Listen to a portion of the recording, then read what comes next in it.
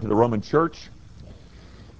And let me begin reading in verse 16. I'll read through verse 18 as we resume our study of the Epistle of Romans.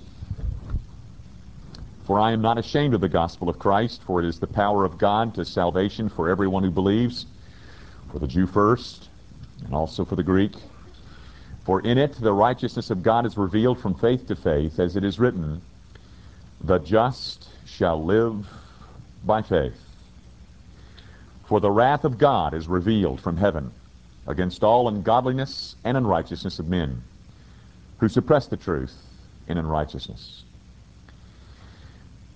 I want to begin tonight by going back and tying up a little loose end that I feel like I left last week. We looked at verses 16 and 17 last week, and hopefully you'll get a sense of the profundity of those two simple little verses, where Paul declares that he's not ashamed of the gospel, and because in that gospel the righteousness of God is declared, and he glories in that, and then makes the emphasis that that righteousness of God is revealed from faith to faith, and then quotes that great Habakkuk passage, the just shall live by faith. And so we concluded last week with some kind of mention of, or an effort on my part to define faith. And at that time, I tried to tell you that faith was the opposite of everything meritorious, that faith was the opposite of everything legal, and went on to mention some other things about transferring trust. You may recall. I even said, and I tried to emphasize that there's a confusion about the role of faith, and I told you that little story about asking people, what is the grounds of our justification? What is the thing on which God clears us and pronounces us not guilty? And I tried to say it is not faith, it is the righteousness of Christ. Faith is the instrument, the vehicle by which we lay hold of that righteousness that is God provided. Now, so that's where we came from last week. I'd like to go back and maybe make another point that will hopefully even sharpen your understanding of what is faith. Again, it is not my faith on which I rest. It is the finished and accomplished work of Christ, which is the grounds of my deliverance.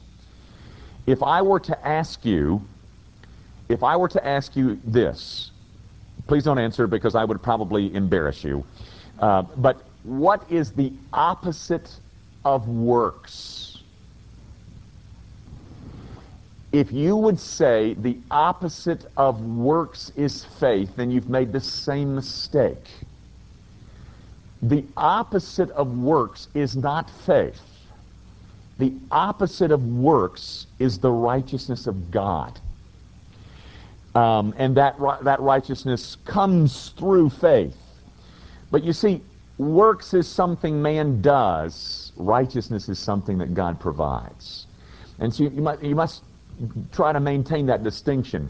That which stands in opposition to the endeavored merit of man is not faith. It is the righteousness of God that has provided us in and through the active and passive obedience of Christ that I mentioned last week. That's one thing that I wanted to say. And then there was one other thing that I wanted to mention concerning a definition of faith, and then we'll move on. Faith is a misunderstood word, and I told you last week that I don't even use that term anymore. I use the term saving faith because I think it's clearer than simply using the term faith. Faith, ladies and gentlemen, is not simply belief. Now that's the point I'm trying to make. I think you know the text. There's three of them in the New Testament. James 2:19 comes to mind quickly. You believe in God, you do well. The demons also believe and tremble. Simply believing something is not saving faith. That is the first component part of saving faith. That is component number one. But there are two other components, ladies and gentlemen, that go into making something saving faith. And the next word, actually, I think the Latin word is noetia, but it involves, of course, the mind.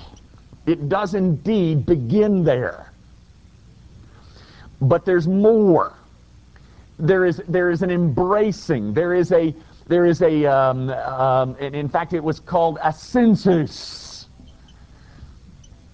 I don't know what you want to call it. The Puritans used to call it closure, a saving closure.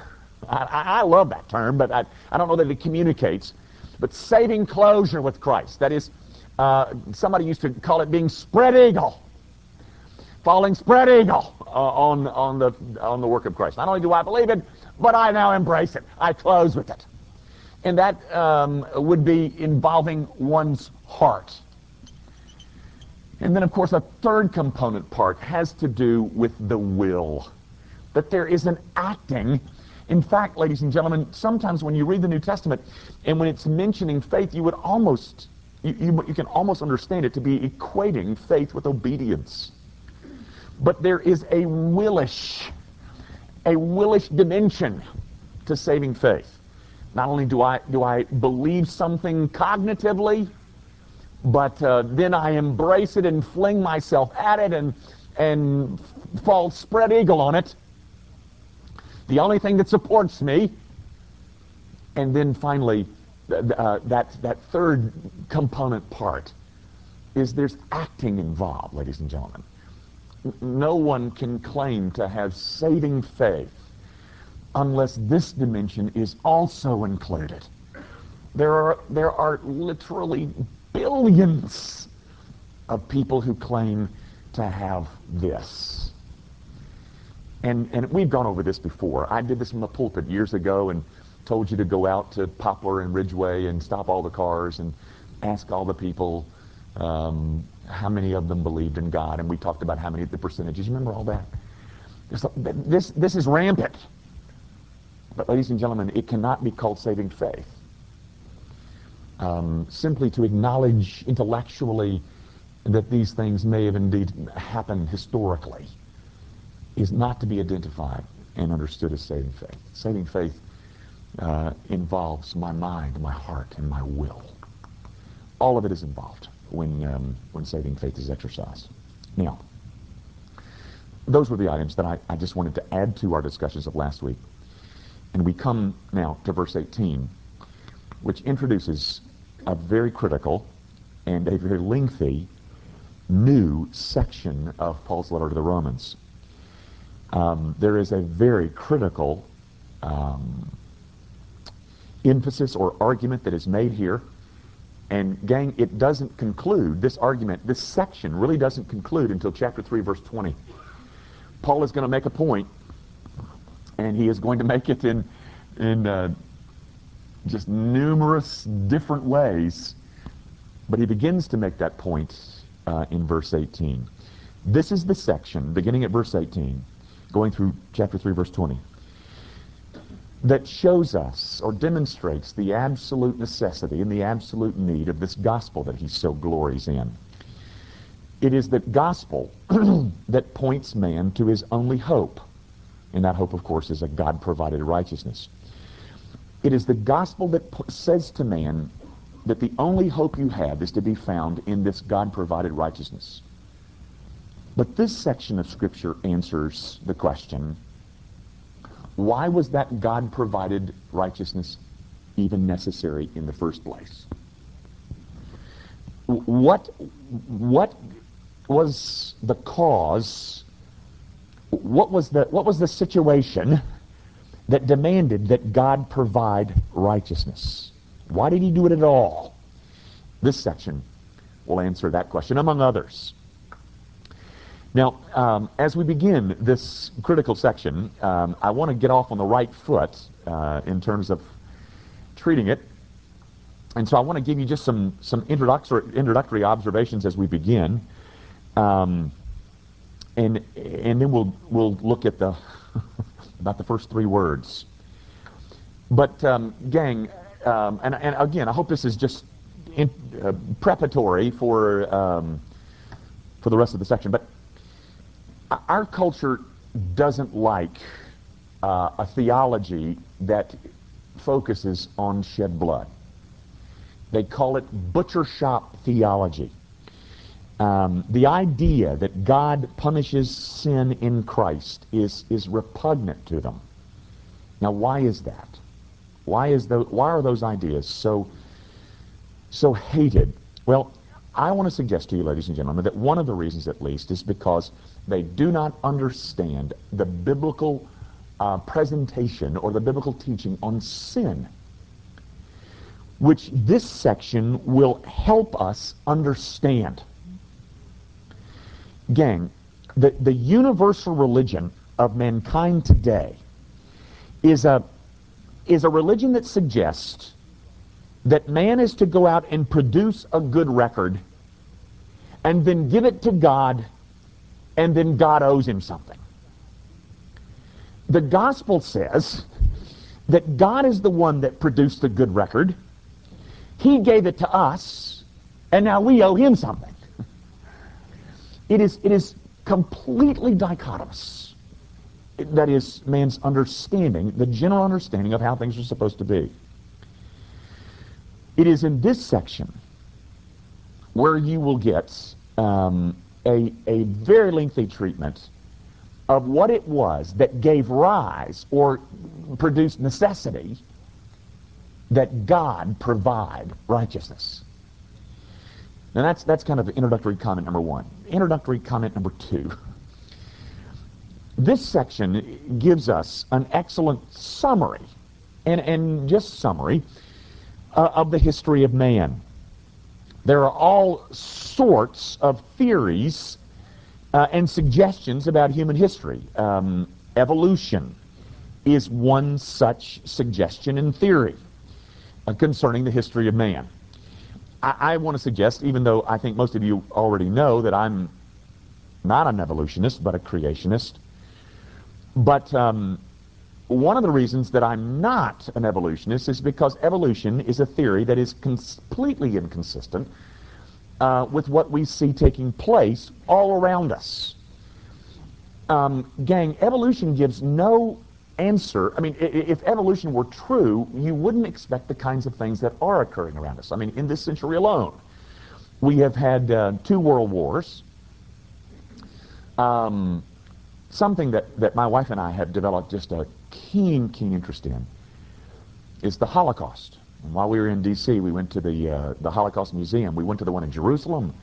One of my desires is to one day visit one of the death camps. But you just cannot fathom what men did to men. Maybe you can. Maybe you can. And it's the museum in D.C. is better than the one in Jerusalem. And I mean, they've got live footage, actual pictures. You see, all I'm suggesting is, if man is getting better and better and better, then we ought to expect some of those things not to have happened. But since the Holocaust, we've had Rwanda, we've had Bosnia, we've had Kosovo. What I'm suggesting, ladies and gentlemen, is that the state of the world today shouldn't surprise us Christians. In fact, we should almost expect it. And it is this section that I think we can view it as something that simply proves, or actually, I stated that backwards. When you look at the state of culture today, what seems to be unfolding before our very eyes is something that does nothing but prove the argument of Paul here in this section beginning in verse 18. Another just introductory argument, I want to point to the word all. That is, for the wrath of God is revealed from heaven against all ungodliness and unrighteousness. That is one of those things that Paul continues to make. Paul he's trying to convince not only Gentiles, but Jews as well, that their only hope is to be found in a God-provided righteousness. This is all in righteousness of men. And of course, Judaism, at least in the era in which Paul writes, thought that they were somewhat um, they weren't included in all this. And what Paul is trying to make sure that they understand is that they too have just as great as need as any Gentile. But that's a theme that I've mentioned before, and I just wanted to point out that he continues it and will repeat it again and again and again. There's another thing that I want you to know about this section. Have you ever asked the question or been asked the question, well, what about the poor innocent native in Africa who never hears the gospel? What are they going to do? What is God going to do about them? Well, gang, may I say to you, if you will listen closely over the next few months, you'll get an answer for that question. It's right here. The cannibal in the jungles of Africa, in the deepest heart of the jungle, how could God ever punish him for never hearing the gospel? Well, ladies and gentlemen, the answer is given you here, and given you extensively and conclusively and comprehensively. Now, one other thing, and then we'll kind of dive into it. I want you to notice that the verse begins, the section begins with the conjunction for. My point is simply, that is a connector. What you have in verse 18 is the continuation of Paul's thrill over being privileged to preach the gospel. Because God's wrath is revealed, Paul relishes in this gospel that provides a man a way out from underneath that wrath. So all I'm saying is, Paul launches this theme by talking about how thrilled he is over the gospel, and then says, one of the reasons that I'm thrilled about it is because, do you understand that in it we get the only hope that man has, because the wrath of God is revealed against all unrighteousness. Paul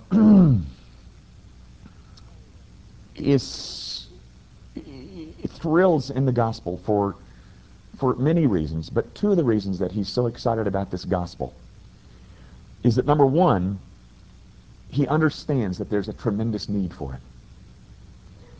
That need is going to be described for you in the following verses. He also understands that in this gospel of his that he's so excited about, it is only through that gospel that great need can be met. Verse 18 gives us the beginnings of Paul's explanation of that gospel. And he is going, as fast as we're going, this will be at times laborious. But he begins to explain that gospel that so excites him. Now, I want you to notice how he begins. Let me ask you this. If you were setting out to explain the gospel, where would you begin? I want you to notice where Paul begins. He doesn't begin by saying, if you come to Christ, all your problems will be solved. You'll get a friend that sticks closer than a brother. If you come to Christ, you will enjoy an experience like no other experience that you've ever had.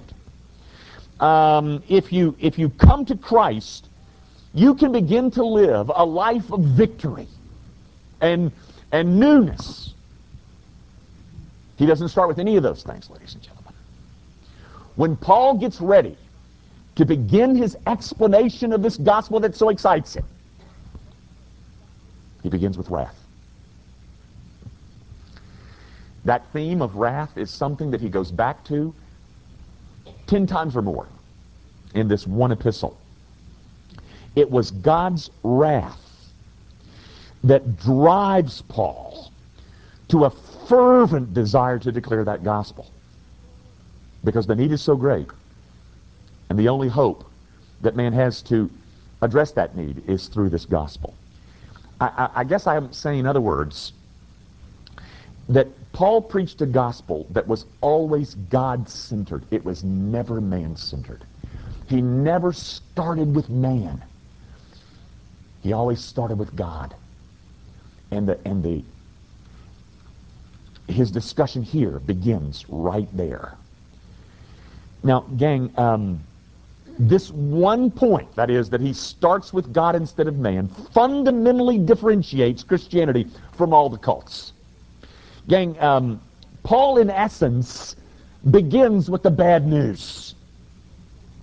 And folks, it'll be chapter 3, verse 20, before he makes this clarion declaration of the good news. He begins with the bad news. Cults can't do that. They can't afford to do that. They're going to always start with something about how they can transform you and the benefits that will accrue to you. Paul's reason for proclaiming this gospel begins with his understanding of the wrath of God.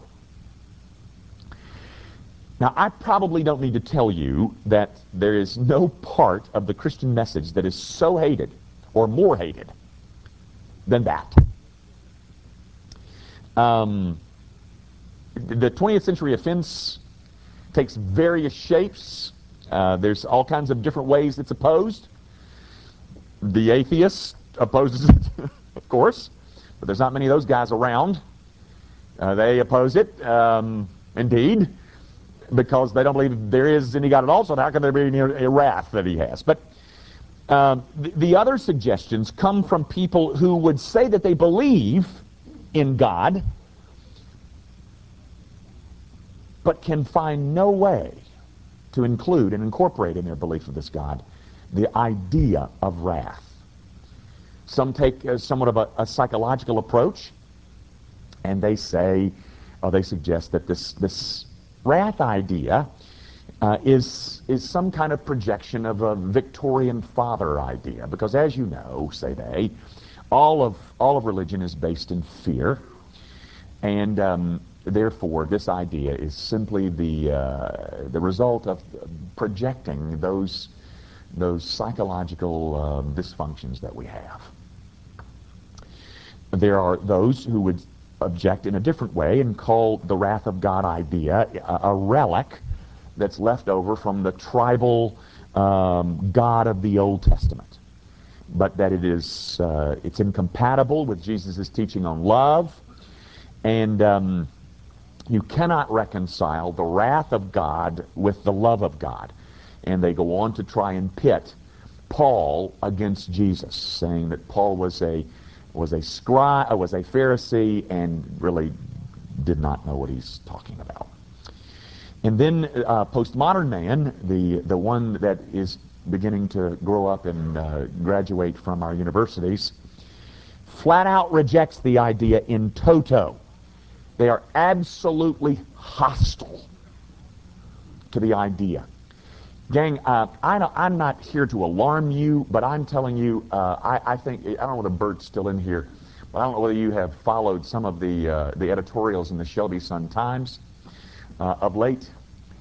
But I'm telling you, somebody wrote in and then some Christians responded, and you should see the vituperation in the words of people who are now answering the Christians, and Bert Kenfield was one of them. It seems to me that that those outside of the pale of the gospel are becoming more and more angry at those of us who stand at least where I stand, and I think so many of you share that stance. Then there are those who would say that they indeed believe in God's wrath. They would perhaps even call themselves evangelicals.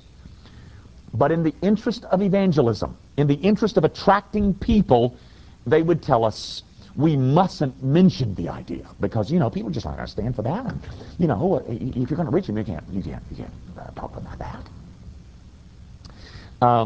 I don't think I ever see Paul wondering how the Romans would receive what it is that he was saying. And one of the tragedies, ladies and gentlemen, by eliminating things in the name of evangelism is it undermines, it undervalues, it ignores, it underestimates the power of the Holy Spirit to convert. And I think leaves us with the idea that if we're ever going to see anybody converted, it's going to come because of our witticisms, because of our charm, because of our strategy, because of our approach, because of our methodology, because of our marketing. And thus, those are the things that we can rely on instead of relying on the Holy Spirit that gives eyes to see and ears to hear. Now, all of that, ladies and gentlemen, are some of the suggestions that I'm making concerning what people do in their attempts to eliminate this whole idea of wrath. Now, what I want to suggest to you is that all of that is the result of a very deficient view of sin and of God. And I think you're going to get in this section a very thorough treatment of the biblical view of sin. But ladies and gentlemen, I want to close tonight by offering you, I want to offer you a plea. And I hope I can convince at least some of you. Maybe some of you don't even need to be convinced, and I hope that's true. But you must understand that the loss of any doctrine, whatever that doctrine happens to be, does irreparable damage to other doctrines. If you eliminate this one, then you're going to find ramifications in other things that you believe. There is somewhat of an ecological balance to scriptural truth that must not be disturbed. I was reading in an article, and I tried to find it, and I could if I'm given enough time. I just didn't spend enough time. It was in U.S. News and World Report, and they were talking about, I think they were talking about viruses, and I've got a gastroenterologist listening to me, and a pathologist. I had to be careful about what I say, but this article suggested that even the E. coli bacteria, the one that has been so publicized, that even that, were it to be eliminated completely, that would be harmful, because there's a certain measure of E. coli that is found in everybody's digestive tract that allows for better digestion. I'll correct that if that's wrong, and I'm sure I'll be told, and I hope I will be. But the point is, ladies and gentlemen, there are ecosystems that are kept in balance by the existence of both desirable and undesirable plants and living things. And when you destroy one of those things that you might consider harmful, what you end up doing is unbalancing the entire ecosystem to your detriment. Well, gang, in the same way, if we play down things that we consider harsh doctrines within the Orthodox Christianity, you will find, I think, to your dismay, that we have gutted things that we consider more pleasant and more glorious and more comfortable. Christian truth is somewhat like a knitted sweater. When you pull at one of the strands, you will end up ruining the whole thing. Now let me offer you some arguments in defense, and then I'll quit for the night. I want to suggest to you, ladies and gentlemen, that in a lot of ways, hell is a measurement of love. Hell is the thing that Jesus experienced for his people. When Jesus Christ hangs from a cross and cries out, my God, why hast thou forsaken me?" He is at that moment experiencing hell for his people. And if you think what happened to his body was awful, it in no way compares to how awful what was happening in his soul. That he and the Father were ripped apart somehow, and that the Father had now turned his back on him. My point is, ladies and gentlemen, that's the extent to which God has gone to save his people. So in a very significant way, hell gives you a measurement of the love of God. Secondly, I want to suggest to you that this this, I don't know what you call it, this assertion that it is not possible to reconcile love with wrath is a very short-sighted, a very, I know no other word to use, ignorant suggestion. It ignores very clear statements and practice on the part of Jesus Christ. He doesn't seem to see a dichotomy between the two. And I want to further suggest to you, ladies and gentlemen, that where there is no wrath, there is no love. But let me try to explain, and I'm leaning on an argument that was, which I thought was an argument of genius, but you know, the non-Christian world today is saying, what kind of loving God sends people to hell for eternal suffering? My God is too loving for that. Well, what I want to ask those who suggest that is this. What did it cost your God to love you?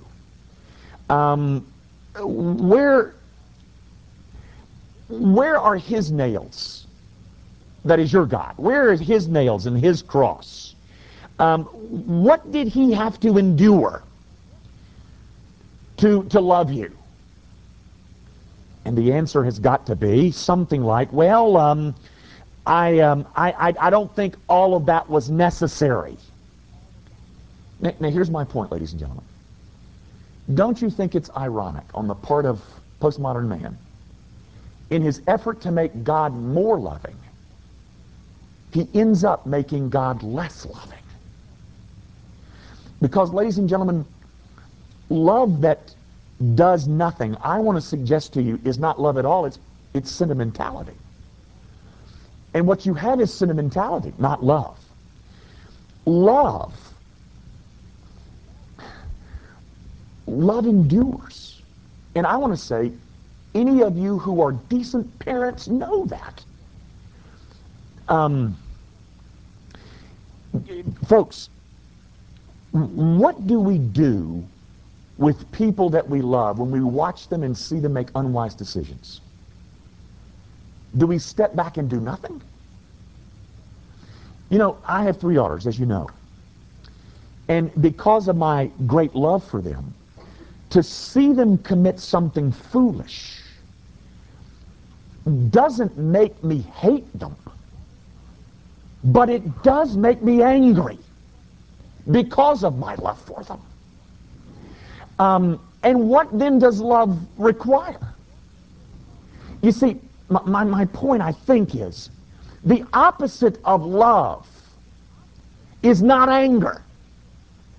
Those two can exist side by side.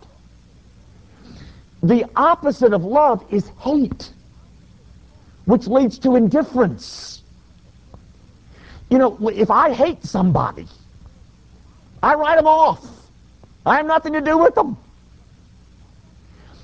But to suggest that love and wrath cannot be reconciled, I say to you, ladies and gentlemen, it is reconciled every day in my view of my own daughters, which prompts me to anger when I see them lie or steal or make decisions that are so wrong.